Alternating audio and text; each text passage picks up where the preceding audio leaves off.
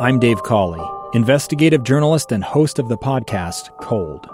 Don't miss Cold's new Season 3, where I look into the unsolved disappearance of Sheree Warren, a woman last seen leaving her job at a Salt Lake City office in 1985.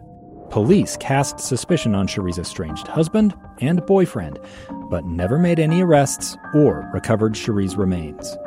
Find Cold Season 3, The Search for Sheree, anywhere you get your podcasts. Inside Sources. Welcome back, everyone, to Inside Sources. I am Boyd Matheson, opinion editor at the Deseret News. It is great to be with you today, and as we continue to march forward, we are 1 week away from Election Day, and we've been having the candidates, all the candidates for the 4th Congressional primary, joining us to make their final statement, their final case in front of the voters before those votes all get cast before next week. We've had Trent Christensen on, we've had Burgess Owens on, and today we get to go to Jay Mack, our former colleague here, it should be noted, at KSL News Radio, Jay McFarland. And Jay, before I actually bring you on, just because you know how this works, you get the cool sounder intro. Your voice, your vote, 2020. Special coverage on Inside Sources. All right. Welcome into the show, Jay Mack. How's it going, man? I'm doing fantastic, Boyd. Thank you. I love the intro music. It makes me feel all official-like. That's right. It's the official walk-on music for all things politics coming down the stretch. So I want to dive right into it, Jay. Coming down the home stretch, this is the point in a campaign where normally you're just running everywhere like crazy. And obviously with the pandemic, we're not seeing big events and large gatherings. Tell us, what has this been like? How is this different than what you imagined when you got into this race? Well, you're exactly right. I thought I would be spending every hour of every day shaking hands and kissing babies, so to speak. Yeah. Out there pressing the flesh. And such an important part of the process when you can meet somebody face to face and you can look them in the eye and you can ask them questions directly and see how they respond. So I was really looking forward to introducing myself in person to the voters of the 4th District. I have not been able to do that. I have spent the vast majority of this campaign in my living room on Zoom town hall meetings, Facebook Lives. I make hundreds of phone calls a day to prospective voters.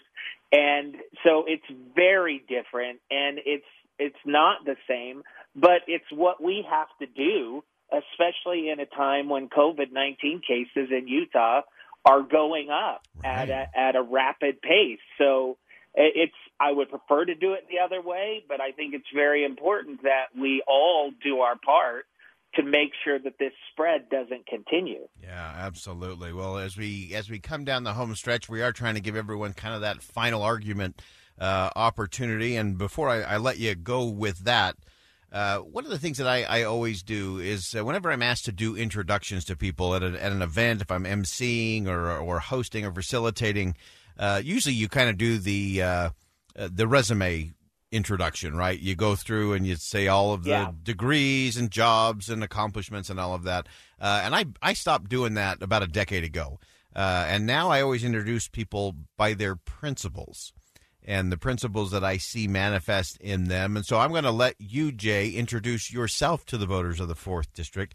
What's one or two of the most important, what are the principles that really define who Jay McFarland is?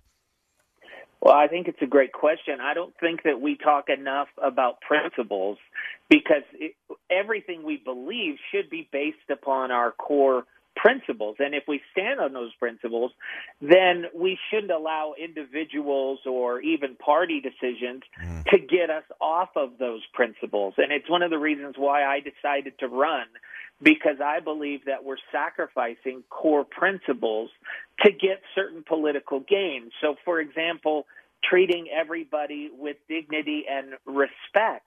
The idea to me that anybody in this country who fights for what they believe in the political should be seen as a patriot, as somebody who loves their country, even if they disagree with me.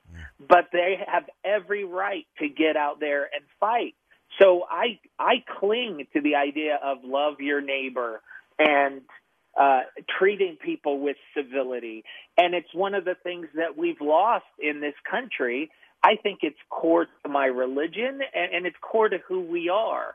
And so I really lament the loss of those things. And frankly, it's one of the reasons why I left KSL. There you go. Great insight there.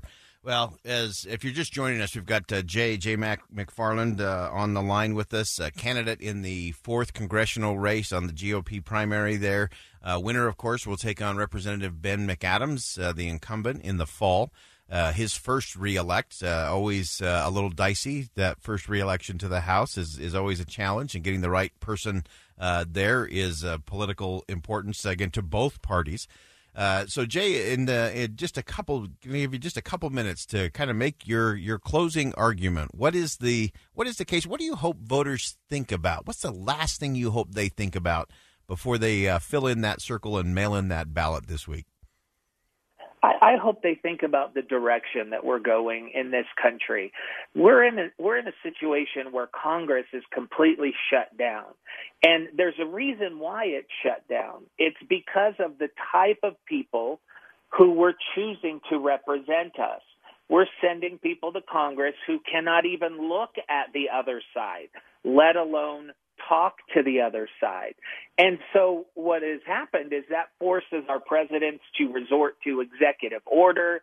And unless there's a major crisis like COVID-19, some incredible disaster, Congress cannot work with each other. We often talk about how we lament that. We complain about our government. We complain that it's shut down, not understanding that the responsibility lies with us if we're going to change it. In my opinion, there's only one way to change Washington, and that's to change the type of people that we send.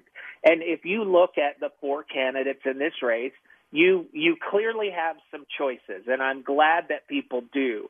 But my opponents are going to, in my opinion, continue to obstruct because of their beliefs. They will not work with the other side. They will not talk to the other side. And you have to understand, in a representative government, the whole idea is that we send our elected officials to Congress. They get together with their different ideas, and they formulate good conclusions that advance the nation. And right now, we're not advancing as a nation. We're at a standstill. And I decided to leave KSL News Radio because I want to hand my children a government that functions, a government where people can get things done when they disagree. I mean, boy, do you think about this? There's no other circumstance or situation where this type of problem exists. We work through our differences in the workplace. We work through our differences in our schools, in our homes. But for some reason in politics, we can't work through our differences. And I believe it's because of the type of people that we're sending. I am very different than my opponents because I can work with anybody. And they don't want to work with everybody. They've decided. That's what they've said. So that's why I would ask you to choose me coming up in a few days. All right. If that's what you're looking for, yeah. All right. There you go. J. McFarland, candidate in the 4th Congressional District. Jay, good luck down the stretch. Appreciate your efforts. Thank you. All the best. Thank you, Boyd. All right. When we come back, we are going to talk about angry Americans. And guess what? It's a myth. Find out why.